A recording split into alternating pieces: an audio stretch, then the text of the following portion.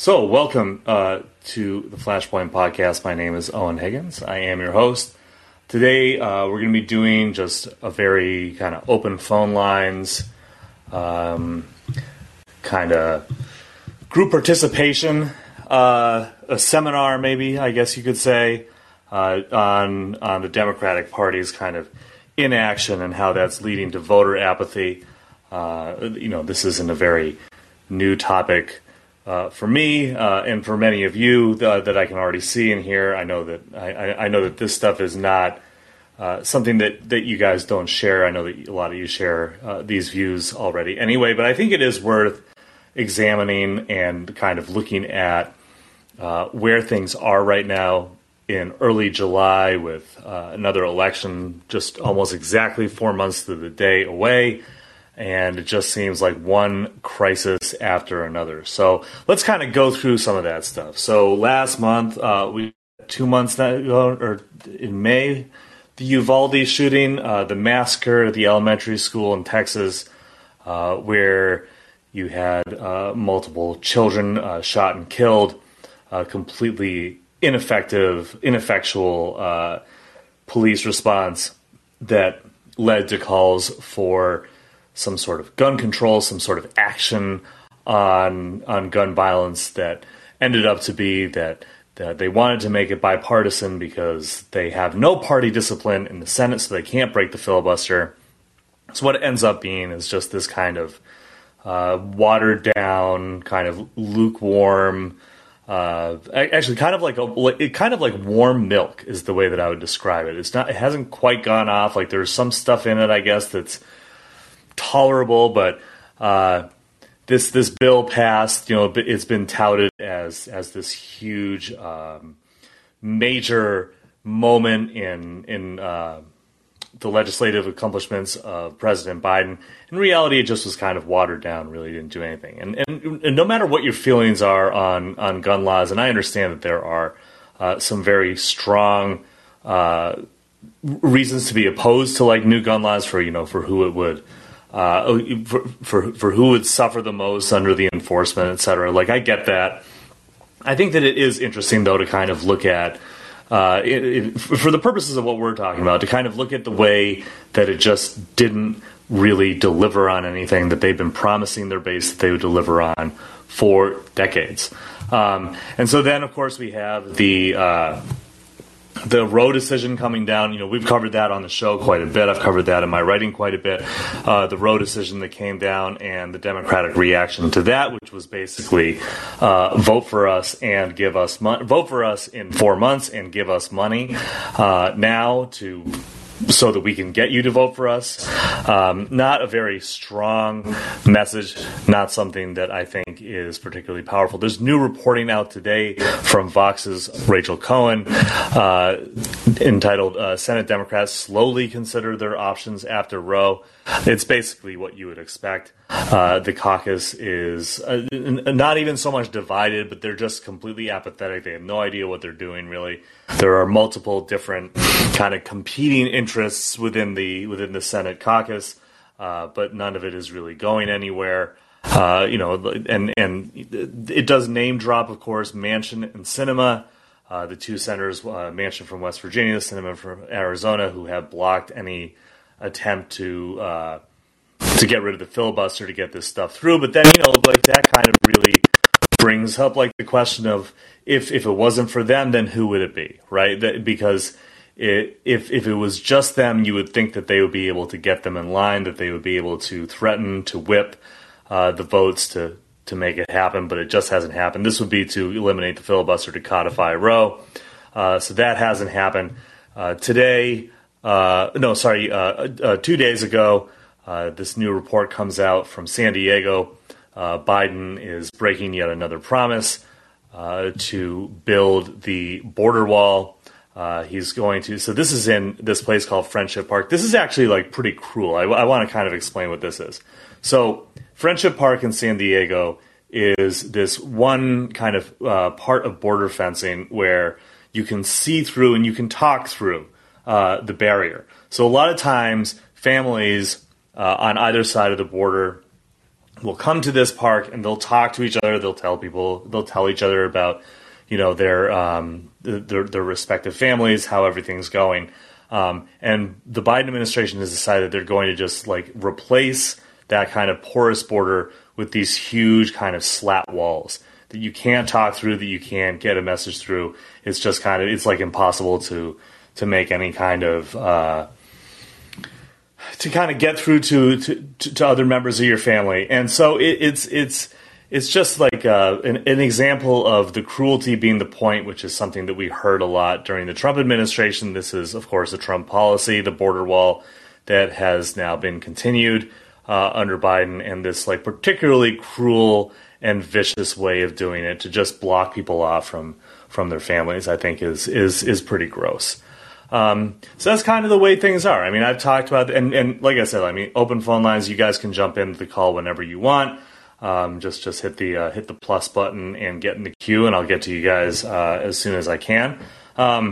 But yeah, I mean, this is just another example of how the Democrats have this opportunity. They have this option of making a push to not lose seats in the president's first term, to kind of do this thing that is not normally done. That normally the president's party will lose seats. They could make some sort of a push to get voters to listen to them, to kind of make clear like what the stakes are here. They're just refusing to do that. And what they're really doing here, I think, is they are actually giving voters reasons not to vote for them. They are showing voters that they just don't have a plan for basically anything. Again, like they knew that this Roe decision was coming for over a month. They did nothing to really prepare for it. Like I said, I mean, this Rachel Cohen piece at Vox is really worth reading just to kind of get an idea of how they just don't really have a plan for anything. I would say that my article that I recently wrote about Democrat, and then we'll get to the callers right after this. I just do want to just note a couple things that is in this article that I wrote. So I talked to like some rank and file Democrats, and this was shortly after the Highland Park. This is like a day after the Highland Park shooting in Illinois during the 4th of July parade there, and people were just. These are Democrats, right? These aren't like lefty independents. These aren't. I even like specifically made the call to say, hey, I don't want to talk to DSA affiliated people either. I want to talk to liberal lefty Democrats. That's fine, but I just want to talk to like people who are within the party. And like over and over again, I'm just hearing like I'll just give you guys a couple of quotes of this, and then we'll go to Alex here for the first call. So it makes me so damn mad after a week we just had. This is from Will in Brooklyn. Later on, he says, "What is the point of putting these people in power if they just go all learned helplessness?" Basically saying that what's the point if they can't do anything. He says they count on Republicans being barbaric so that they can just barely clear the lowest possible bar and also benefit from their constituents, shaming anyone thinking of holding out or complaining that they should do more. Sam, a 40-year-old woman in New Mexico, every election makes me feel a little less sure my vote accomplishes anything at all, so I'm barely hanging on by a thread to the whole idea. And then here come Joe and Nancy urging me to vote in 4 months while they sit on their hands. When Nancy was throwing her weight behind a week before Uvalde, an anti-gun control Democrat. That's Henry Cuellar, the incumbent who was running against progressive challenger Jessica Cisneros.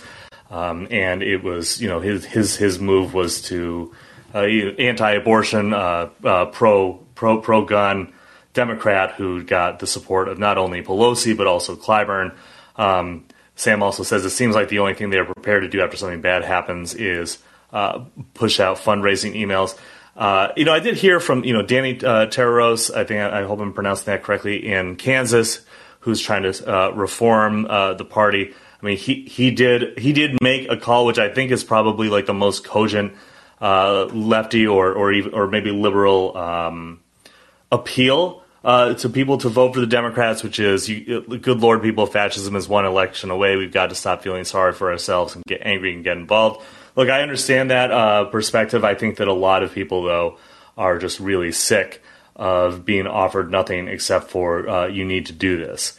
So anyway, I'm interested to hear from you guys. We have a couple of callers here. Please, anybody else, feel free to just get in the queue. We'll start with Alex Lawson. Alex has been on the show before, so excited to hear what you have to say. Hey, Alex, how are you? I'm good. Well, I mean, given the circumstances, I've actually been spiraling for a couple weeks here. Um, but yeah, I mean, exactly what you said. I'm just so, I mean, as much as I have no faith in the Democrats, I don't think I've ever experienced a time where like the president and Congress didn't at least pretend to try. Like for any presidency, like any Congress that I can think of since I was born. Like even if even Obama made it look like he was trying, like even though he was like putting awful people in his cabinet and whatever, like I just don't even see any effort at all. It's like we don't have a government at this point. And it's terrifying.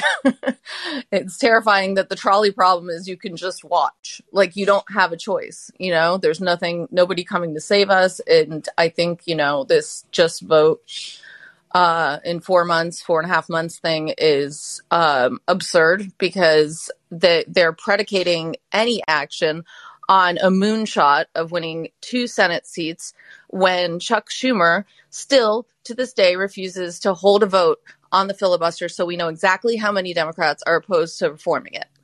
And go ahead. Sorry. I just want to interrupt here. I mean, do you think that they are like that they're afraid that that's going to like kind of tip their hand, that you're going to see how many it really is? Yep. I would 100%, like I would bet my life savings on the fact that that everybody that voted down the minimum wage is against the filibuster reform. And there's zero shot in my mind that Chris Coons is for that. So, you know, it's absurd to say, well, we just need 2 more senators. No, you don't.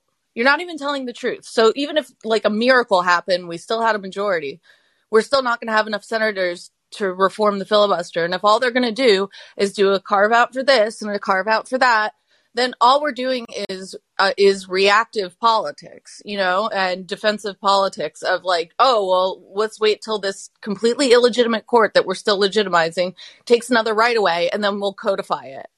And it's absolute malpractice to throw that on the voters when you have 4.5 months, when Joe Manchin still sits as a on the Energy Committee as a coal baron, when there's been no consequences for either of these Democrats, when Joe Biden is going behind our back and appointing a federal judge to I forgot about that one. Yeah, a lifetime appointment.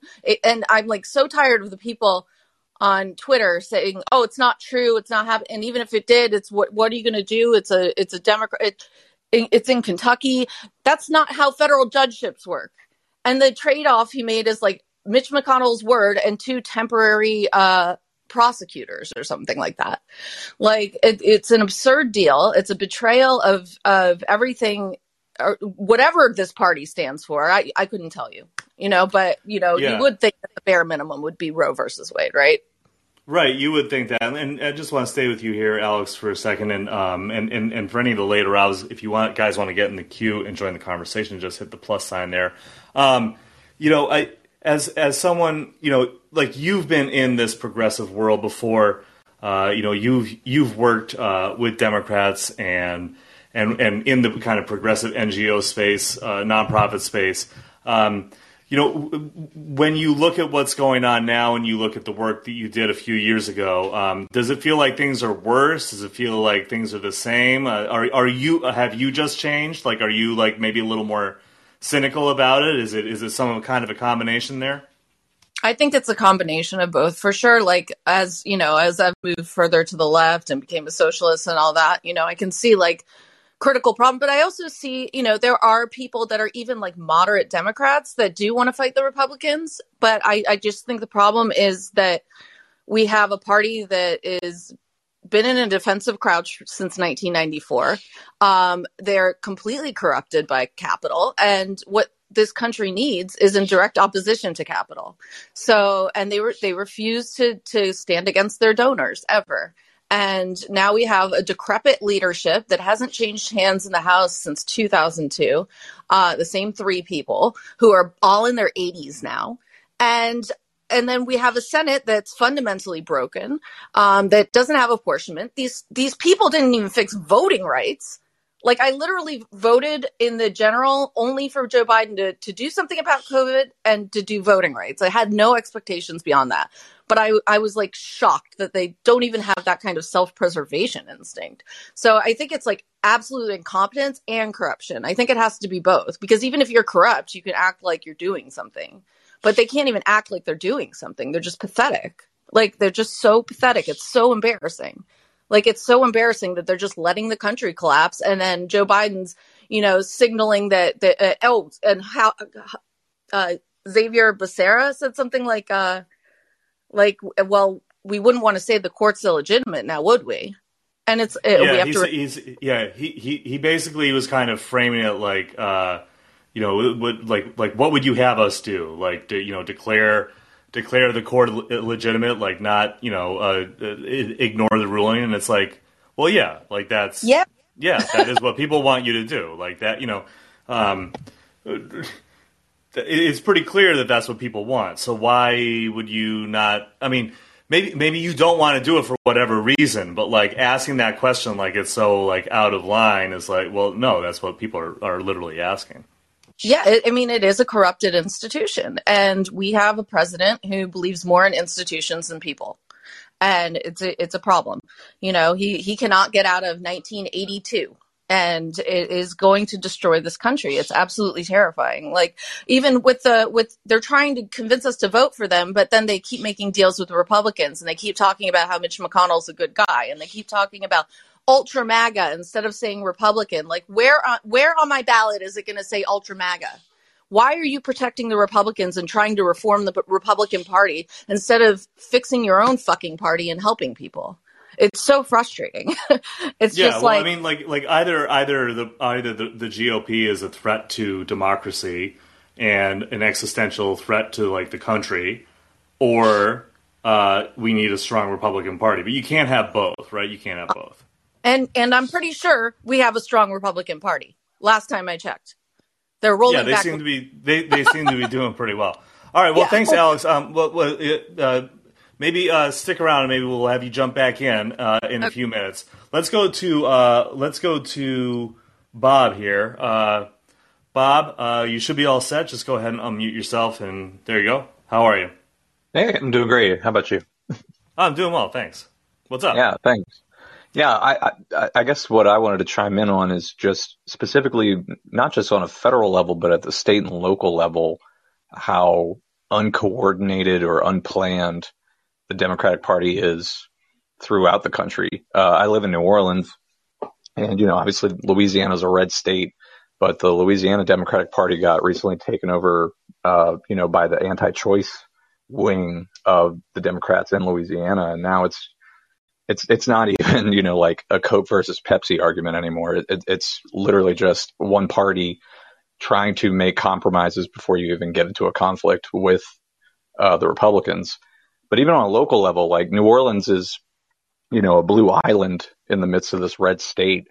All of our city council is Democrats, our mayor is Democrats, and yet in spite of that, they're almost like giving fodder to the right to say, look how inept and incompetent a strong Republican majority is on, any type of level, whether we're talking about executive or legislative.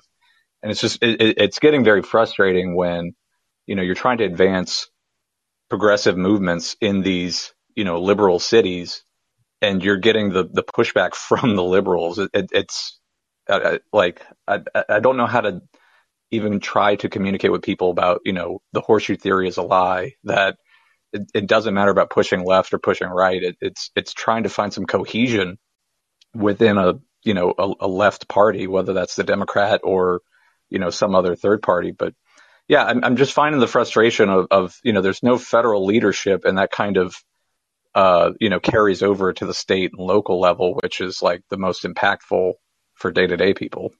It does seem to have a trickle-down effect, right? Like the weakening it's like it goes up and down, right? Like the weakening of the state and local and city parties has an effect of like weakening the superstructure of the party, which then has an effect on the national, where you end up with like, like the president is like a 78-year-old man with like, who instead of having it be like somebody younger, right? There's not like a lot of young leadership, because that leadership usually comes up through the local and state party, and like the more that national deprioritizes and kind of like cuts the local stuff down, then it kind of snowballs, right? It's just this kind of circular. I don't know if that's the exact right word, but you know what I'm saying. It's like the worm eating its tail, like the dragon eating its tail. It's like that thing's just a constant like churn. Yeah, and I wonder if the ditching of the 50 state policy that Howard Dean was trying to push through when he was in the DNC, I wonder if that's the repercussions of that, canceling that or not even furthering that policy to actually try to fight competitively in every single state has just completely abandoned large swaths of the country, many of which are Democrats, and it's like they put up a white flag before the fight even started. And it's not even beyond complacency. It's just like kneecapping themselves, like that meme where the dude sticks a stick in his bike tire and then, doesn't know why he fell. And it just gets kind of frustrating for me to, try to go to bat for the Democrat Party when, they're not even playing. Yes, definitely. And so I'm glad you brought that up, Dean's 50 state strategy, because this is like one of my, and thanks, Bob, stick around and maybe jump back in a little bit. But I do want to just kind of talk about this for a second. Howard Dean ran the DNC from, I believe, 2005 to 2009, right? And like there are a lot of complaints to make about Howard Dean. I know that there have been a lot made, certainly within the last 6+ years. He's not great on a lot of things, but he was right on a political electoral level about the importance of trying to compete in every single state and every single county across the U.S. And you can see the way that worked in 2008 when Obama won all of these states that were just had previously been completely out of reach and are now once again out of reach. I'm talking about like 2008. I think he won like Indiana, Iowa. These are states that were gettable because of the fact that Dean pursued this electoral strategy of like a 50 state strategy, and that approach was shuttered almost instantly once Obama became president. And he, installed, I can't remember who he installed exactly, but like at the head of the DNC, who then disposed of the 50 state strategy, was no longer like interested in that, and moved to kind of a more centralized Democratic Party. My theory, and there's nothing, this is just like my like opinion, but what I think basically happened is that Obama was like, well, no, I won, and I am a charismatic, like once in a lifetime figure, and I'm going to be able to get people to stick with the Democrats purely from the force of my own charisma and my personality. And obviously that didn't work. And now we are where we are. And we saw that in 2010 without having a strong DNC with I believe Acorn was already gone at that point. They didn't replace it with anything. I mean, there are just all of these mistakes that were made well over a decade ago that have had these lasting ramifications, these lasting effects. And I think Bob is completely right. Like, not having a strong party at the local and state level is very difficult for Democrats. And I'm sure that a lot of people who might be inclined to vote for Democrats or inclined to join the party and try and push it left are just not inclined to do it because they don't see a point to it, and they don't see any kind of like consistent dedication to building it up from the national leadership. And so, I'm pretty sure that like for Democrats, that is probably something that's pretty disappointing. Let's take Scott. Hey, Scott, thanks for joining us again. How are you? Not bad. How about yourself, Owen? Oh, doing well. What's up? So my question's kind of tangential. I was wondering if you had seen any of the stuff that's been going on with J.B. Pritzker. I know that he's been getting a little bit of press because of there's like a socialist for Pritzker Twitter account, and like Nathan J. Robinson kind of took a look at him in current affairs, and was wondering if you had seen anything or heard about him. Yeah, well, Pritzker is governor of Illinois. He just won the Scott, I'll come back to you here in a second. He just won his primary. He's the incumbent governor. He just won the primary. He gave an acceptance speech that seems pretty clear that it was kind of an introduction to running for president, right? Like this was kind of a stump speech in which he said a lot of things that I think Democrats would like to hear about how they need to do away with the filibuster. They need to fight harder on any number of issues. I'm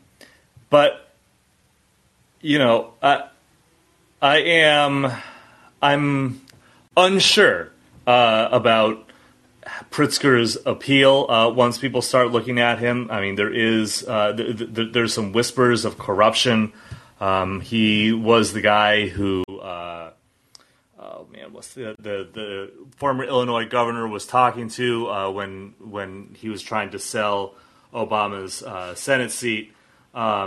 He was the he's been dumping money into promoting a far right candidate to oppose him, from what I understand, which is not something that I think is a particularly smart move politically to give money to your opponents.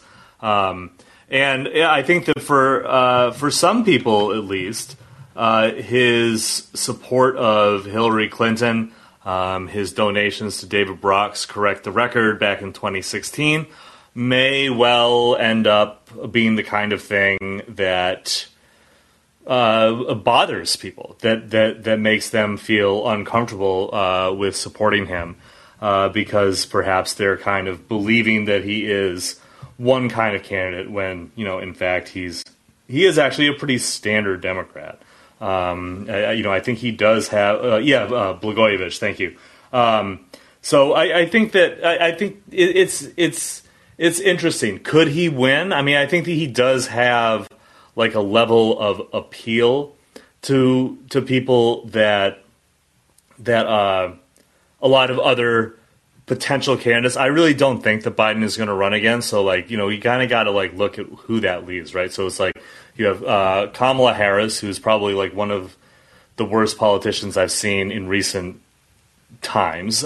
She's not particularly good at giving speeches. She's not particularly good at doing the basic stuff that you need to do as a politician, doing the retail politics, doing the rhetoric, etc. So then you have Klobuchar, who never really caught fire. You have Buttigieg, who's pretty slick, but I don't know if he has appeal that goes beyond that. I guess you have Bernie, but he's 80. He'll be 82 then, or 81. I mean, that's pretty old. I don't really think that that's a viable candidate. I am pretty sure that we're going to see Hillary Clinton running again. I'm sorry, guys, but I have reason to believe that is almost certain to happen. So I think that there's not a particularly strong field right now. So somebody like Pritzker could easily jump in there and take over and do well.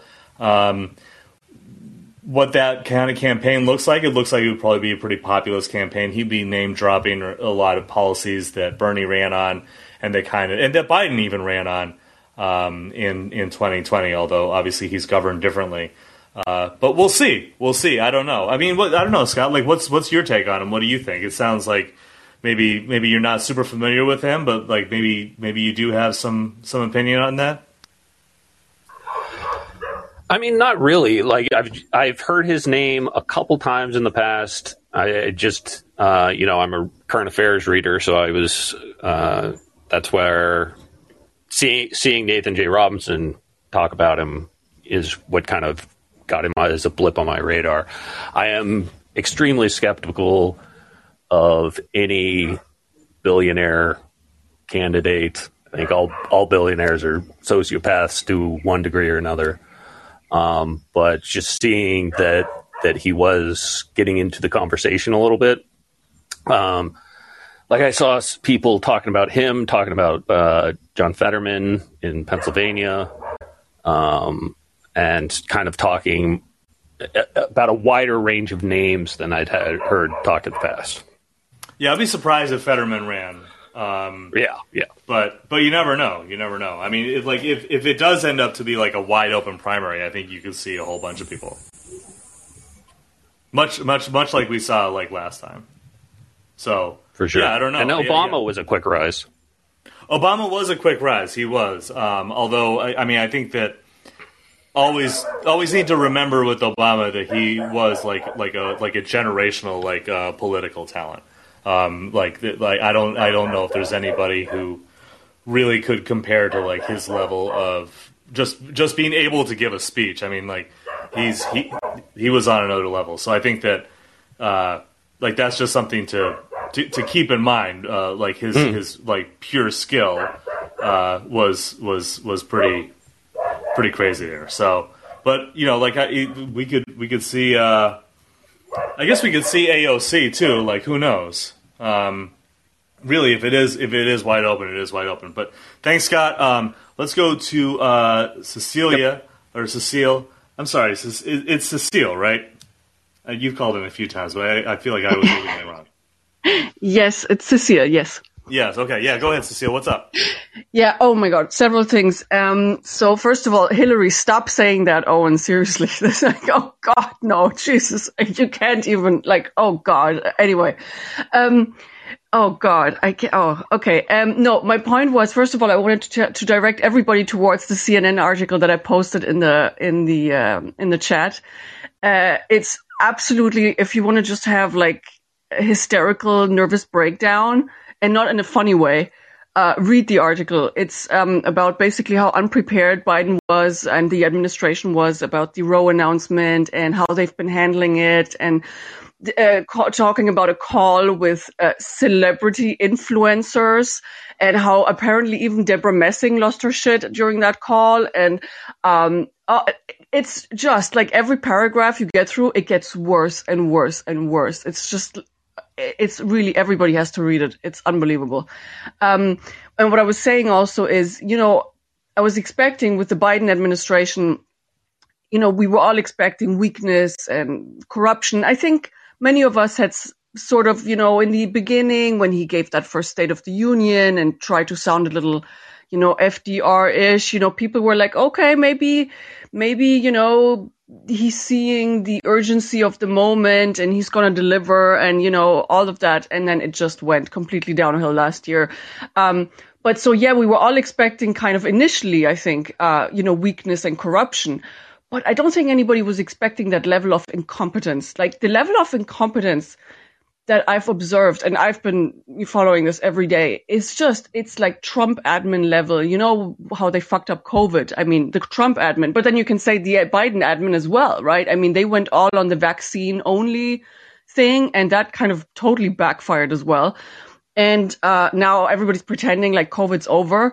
And it's like, what's really been surprising to me is at least everybody was kind of like, okay, this is going to be a centrist, shitty, typical lib sort of centrist administration. But, usually these technocrats, they at least, if one thing that they're good at is sort of, the admin sort of level stuff, organizing, at least, distributions of vaccines and, being ahead of things, in terms of all of the, and it's been shocking, the level of incompetence on top of the corruption and the weakness.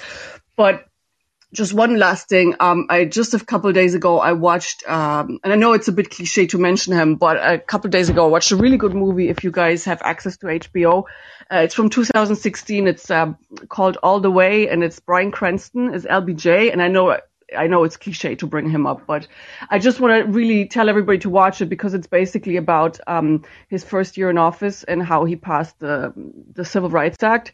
And, I'm not saying he's a good guy. Like, he was a piece of shit.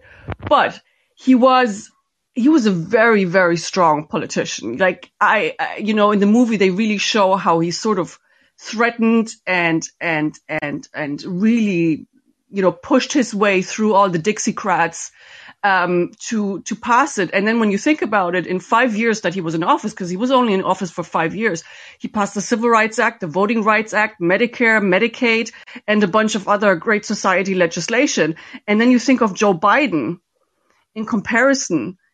I know it's not comparable, but just like the sheer, like just seeing that movie a couple of days ago, it made me like almost cry. It was just, yeah. Anyway, yeah, it was just, I had to share that frustration.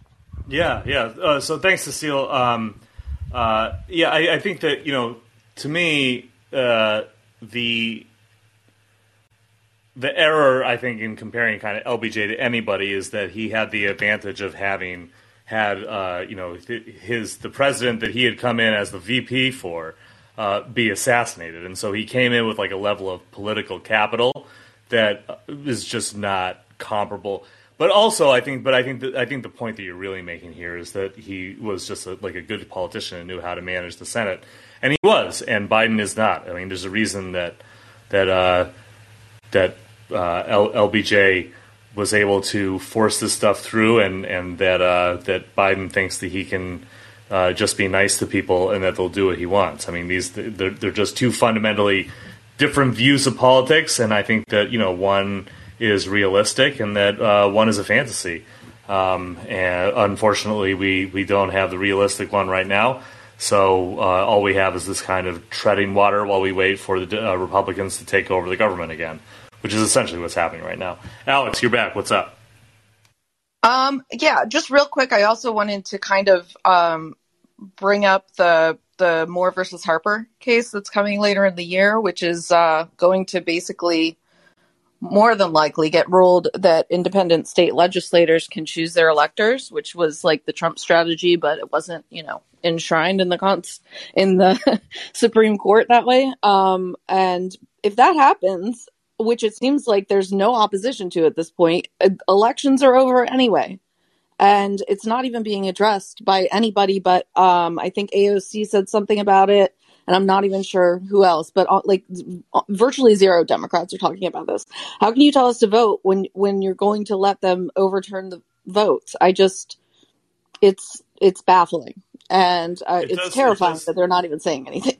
Yeah, it does seem likely that, we could see a situation where the Democrat wins the popular vote and wins the popular vote in states more than enough states to win, but then their state legislatures just overturn it, right? I think that's kind of where we're headed, and the Supreme Court is kind of getting ahead of that and basically saying that it can be done. At that point, I don't really know what we can do. It would take, I mean, the thing is that, I think people have to remember that the Supreme Court has no enforcement capability. The only way they can enforce things is through Congress giving money to police and deputizing them to enforce these laws. And, and as far as executive orders go, you just put a bunch of them out, tie them up in court, make them reject all these things, slow down the courts at least. There's things that can be done. There's always things that can be done. And there's no belly for the fight. There's no willpower for any of this. And they're going to keep compromising until the fascists have completely taken over all the branches of government, and that's it. And it's just maddening that they do not see the danger. Just before we go to Walker, because I see Walker right there, but what do you say to people on the left who counter with that their inaction is as good as collaboration? So what's the point of even supporting Democrats at this point? I mean, how do you respond to that? Because I think that because you're a Democrat, right? Oh no, I'm not. No. We have a successful statewide third party here, so I don't vote for Democrats. Gotcha. But I guess as somebody who used to be in that world, what is the affirmative argument for this? What is the positive argument for, hey, you should vote for Democrats? Or is it really just like either do that or we descend further into this kind of far right fascist nightmare? The only thing I would say is that I think it's important, especially in legislature, your state legislatures and your city council elections, to vote for the furthest left person you can possibly get, because I just think that, it's not the people that are informed and watching this shit every day that you have to worry about, like, not voting, like, or protest voting. It's the people that are just so goddamn demoralized by their lives continually getting worse, things continually getting more expensive, death and disease everywhere, cops mowing people down, shooters everywhere you go, and seeing no action.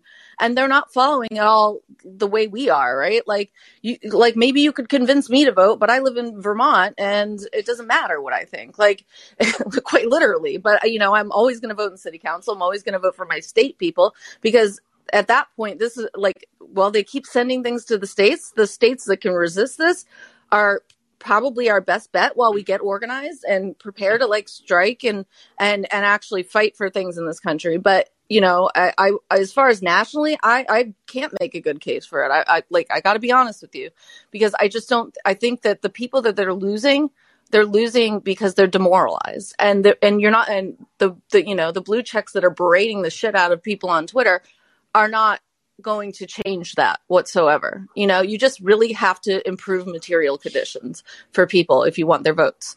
And, it's the simplest formula in the world that they can't do. So, they were really popular when they had the child tax credit. It was immensely helpful. It pulled kids out of poverty. That went away. Everything else went away. Everything's gotten worse. Our rights have gotten rolled back, and now they're unpopular. Even though we think that people aren't super educated or whatever, they really are. They do have a sense that the country's going in the wrong direction, and the Democrats aren't doing anything, and the Congress is useless. The polling bears that out. So they're not totally unaware. They're just not following it every single day. All they know is that Democrats aren't fighting for them.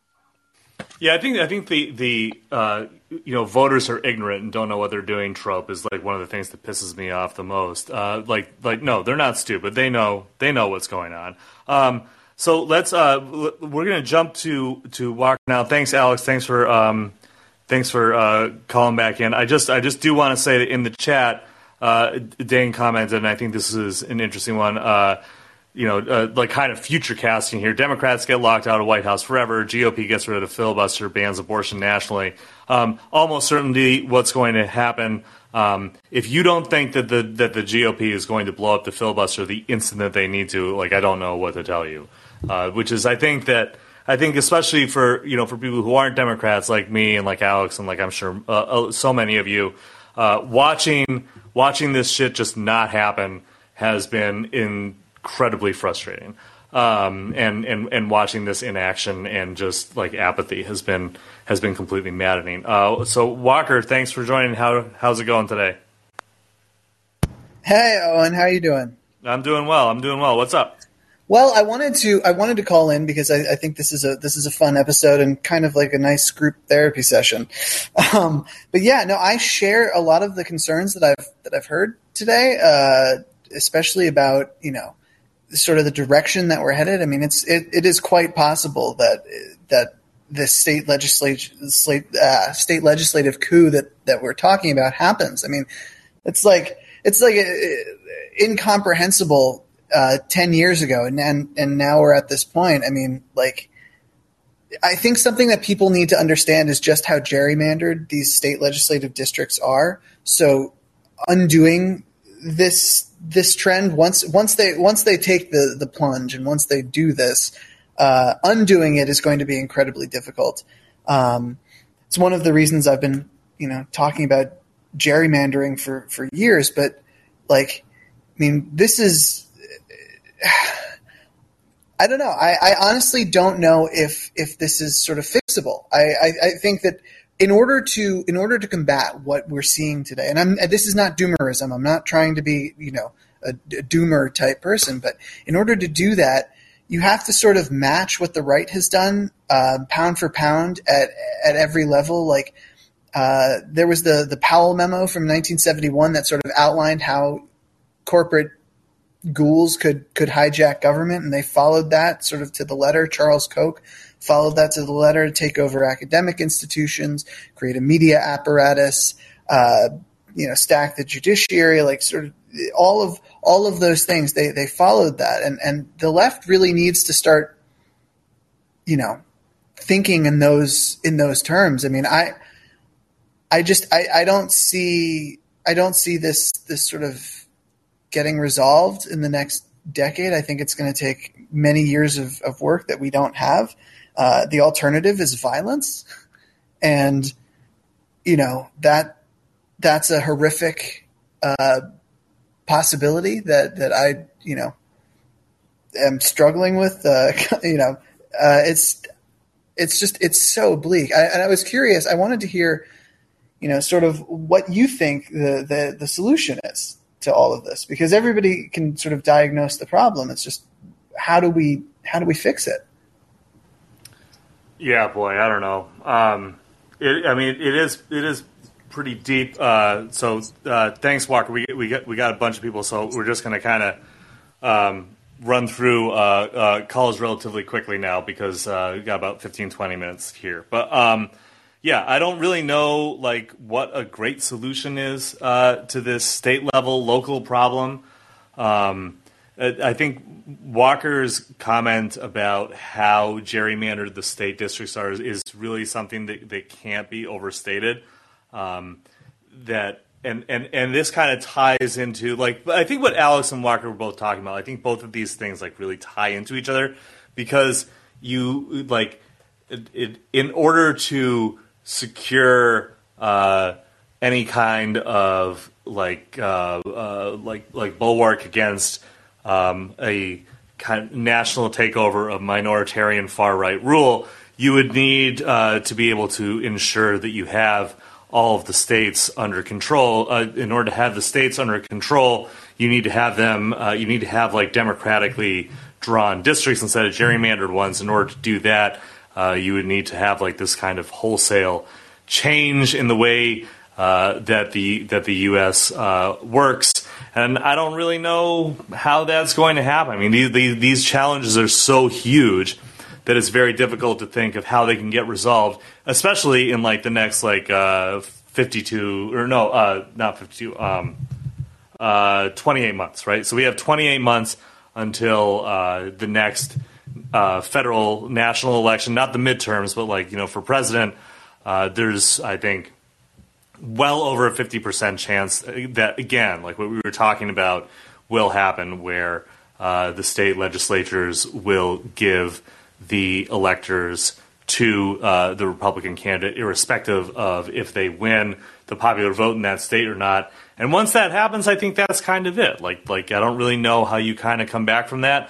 I'm also not trying to be a doomer on this, but I don't really know like how to possibly put it in any positive way. The only party that can kind of resist this right wing takeover is feckless and is unwilling to do almost anything for a number of reasons that we probably don't have time to really get into.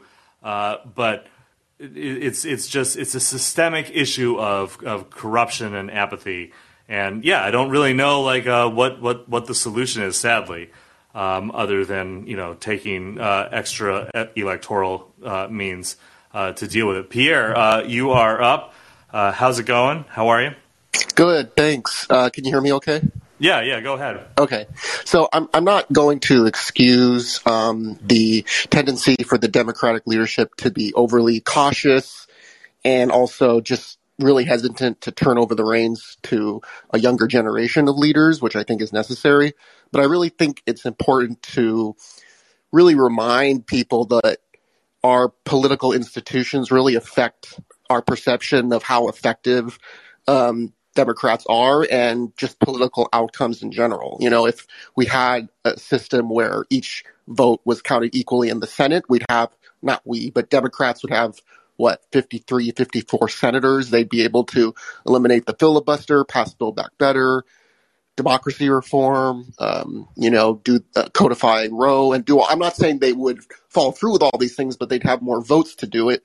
And I think the perception of their effectiveness would be a lot different. So I think, working in a system where Republicans currently have what amounts to constitutional affirmative action, I think that affects perceptions of how effective the party is.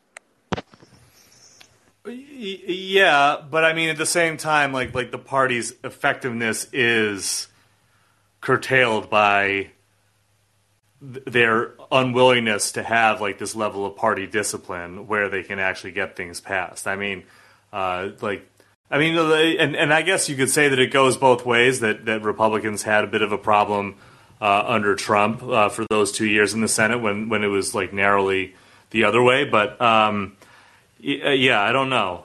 It's hard for me to. It's hard for me, I guess, to kind of excuse that. But I get what you're saying. I'm not trying to like kind of, you know, I'm not exactly saying that you're wrong. I'm just saying that I understand that point of view. I'm just not sure that I would really agree with it. But let's go with Lauren now. Lauren, what's up?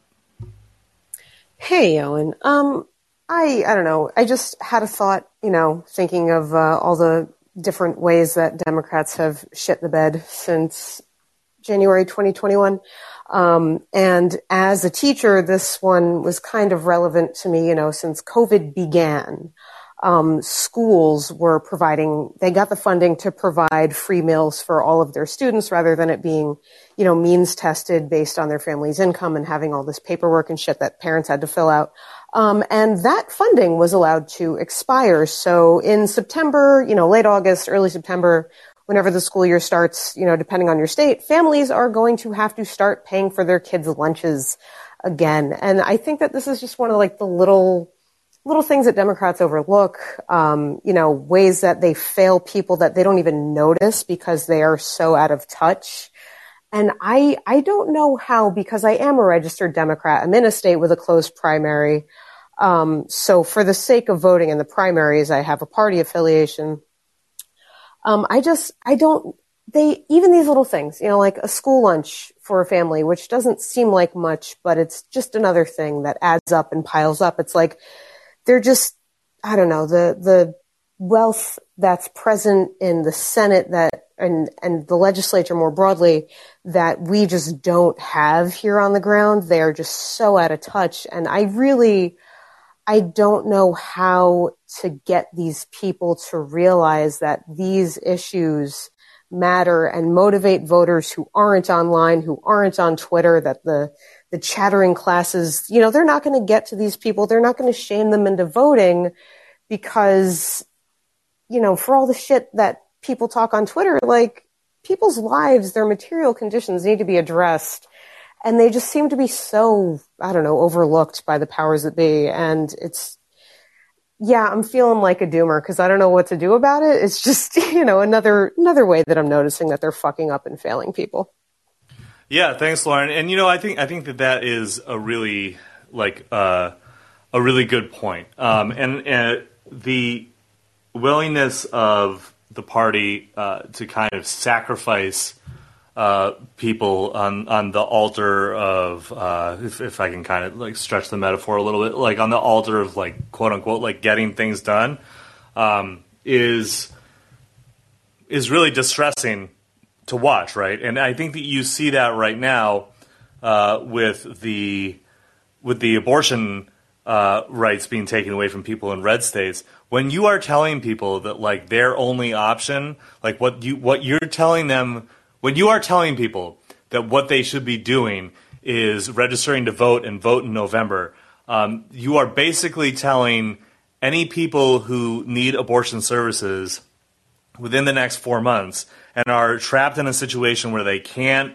afford or they can't, for whatever reason, they can't access those services because of where they live or the, you know, all of the different hurdles. You're basically telling them that like, sorry, you don't get that. We're not going to do anything for you now. You're fucked.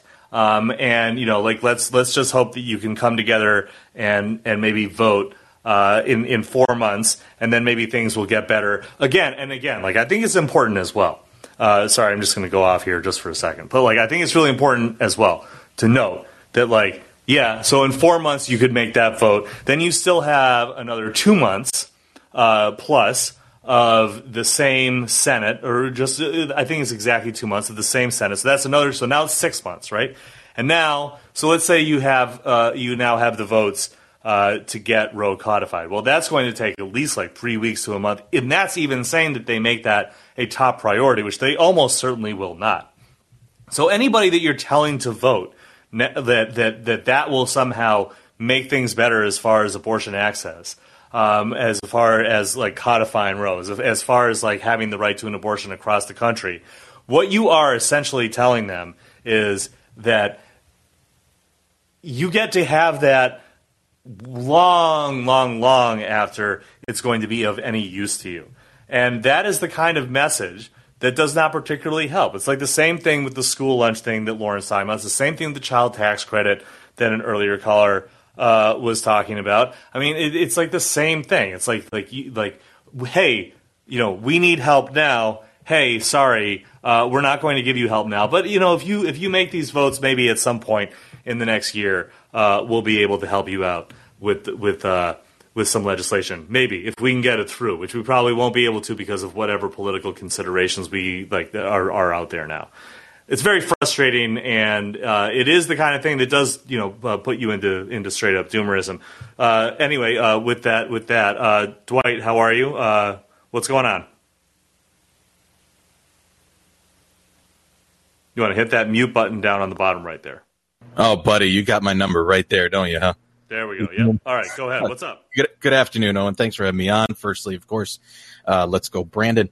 One of the things that I've been thinking about recently is, and you just mentioned it, is this notion that Democrats only essentially talk about, which is getting things done.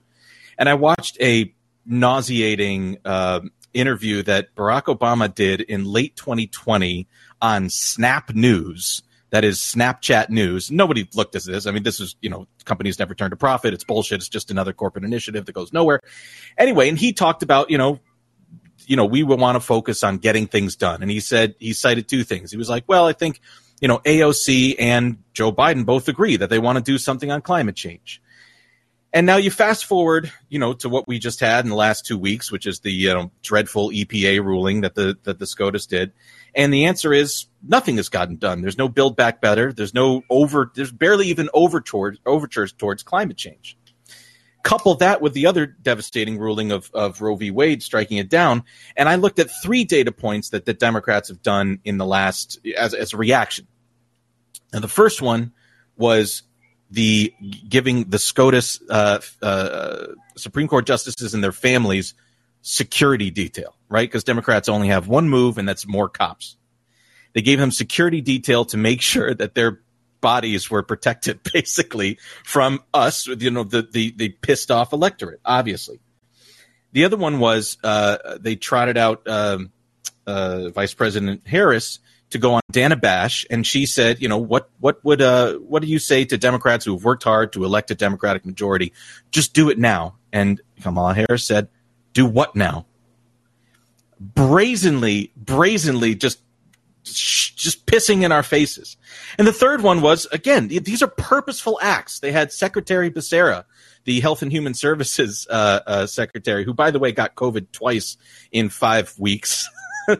And they were very concerned about showing how quickly he went back to work and wearing a mask and all that stuff. But anyway, he came out and he was asked this weekend on Chuck Todd saying, what do you think about Roe v. Wade? And basically his message was, this is the law of the land. So unless we want to, stop listening to the Supreme Court, we have to do what they say.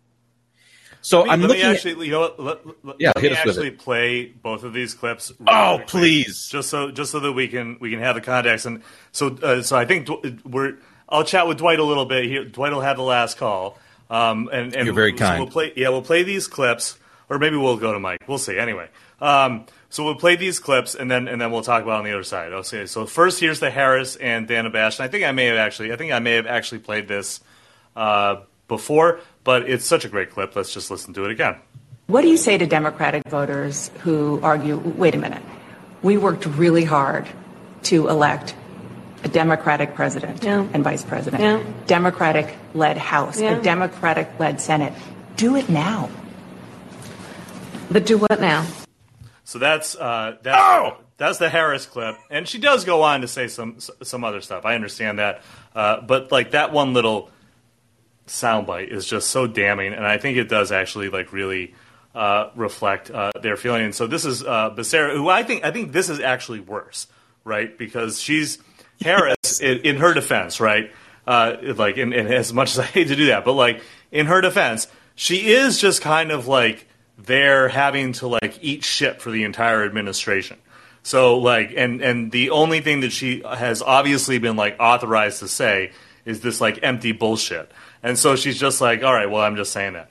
But Becerra is different. Like, he's the Health and Human Services Secretary. This guy should have an answer.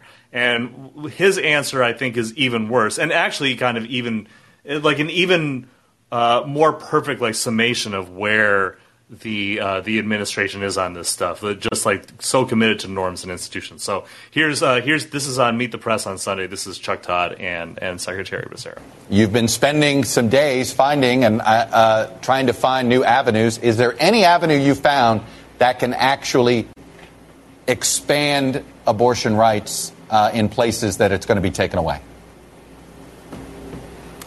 Chuck, if you look at our laws and the way we administer them, when the Supreme Court speaks, unless we're all going to say that the word of the Supreme Court will no longer have value, we have to heed the word of the Supreme Court.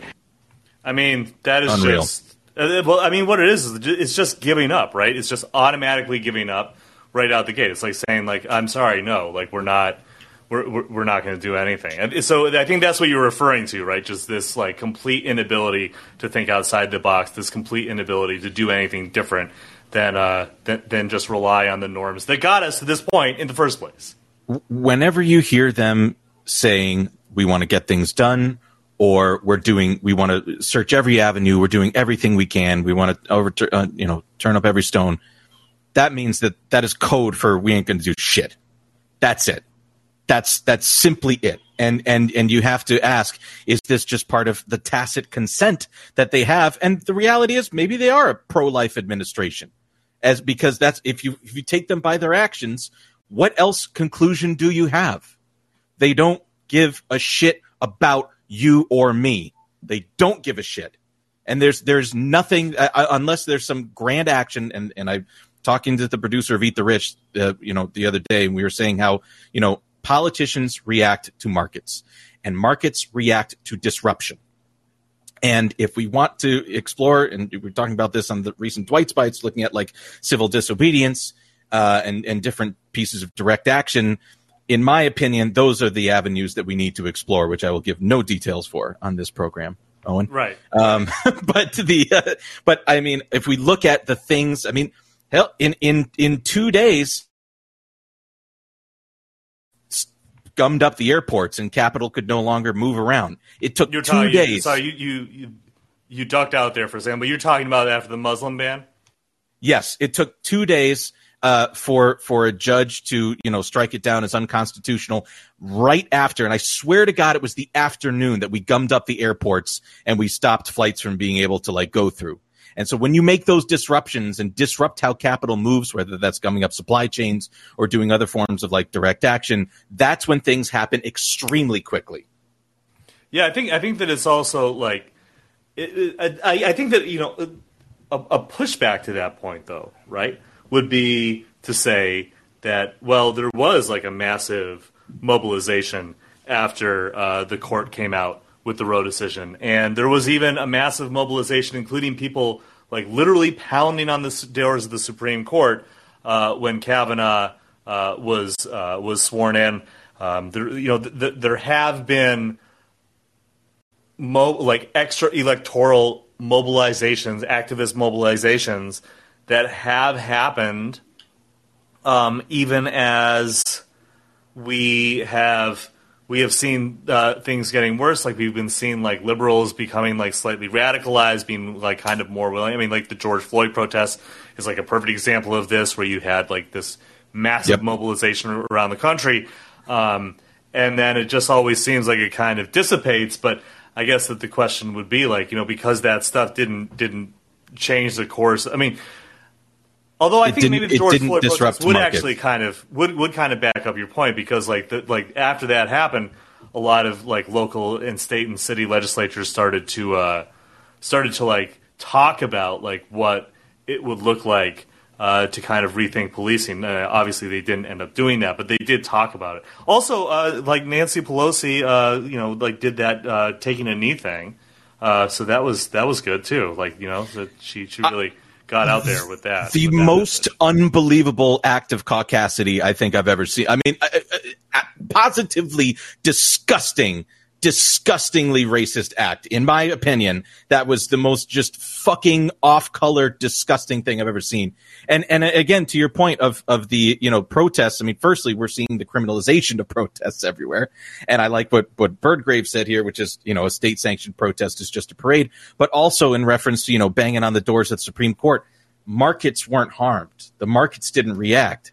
And politicians serve the markets and the capital interests that own them, which own our political economy. And until those are disrupted through direct action, is just what I'm seeing empirically is what yields the results. Those supply chains and the markets need to be gummed up and ground to a halt. And in fact, these markets are more vulnerable than ever because they've moved towards this just-in-time supply chain model where we've been living in the Marxist rate of tendency of profit to fall for the last 20 years. I feel like it's just on the ragged edge of marginal growth.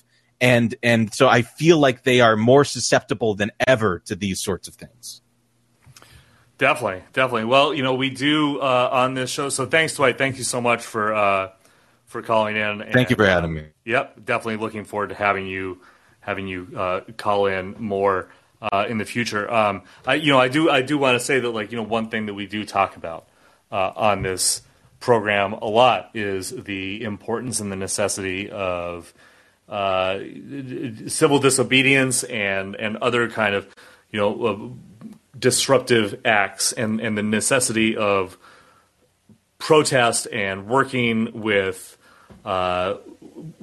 groups and parts of your community that are not just just like put XYZ person into office. I think that stuff is certainly really, really, really important. And I think that this is a good place to end just because we did so much doomerism earlier in the show. At least there is maybe a path forward, and we can kind of take our rage and our energy and kind of push it into some kind of positive change. So thanks everybody for listening, and we'll be back next week. We'll be back, I think, on Tuesday. If you're listening live or on replay on the app, please be sure to subscribe and to follow. If you're listening via syndication on Apple Podcasts or Spotify, please be sure to follow, subscribe to, and all of these different sites call it different things, but it's all the same thing. So thanks a lot, guys, and we'll see you next week.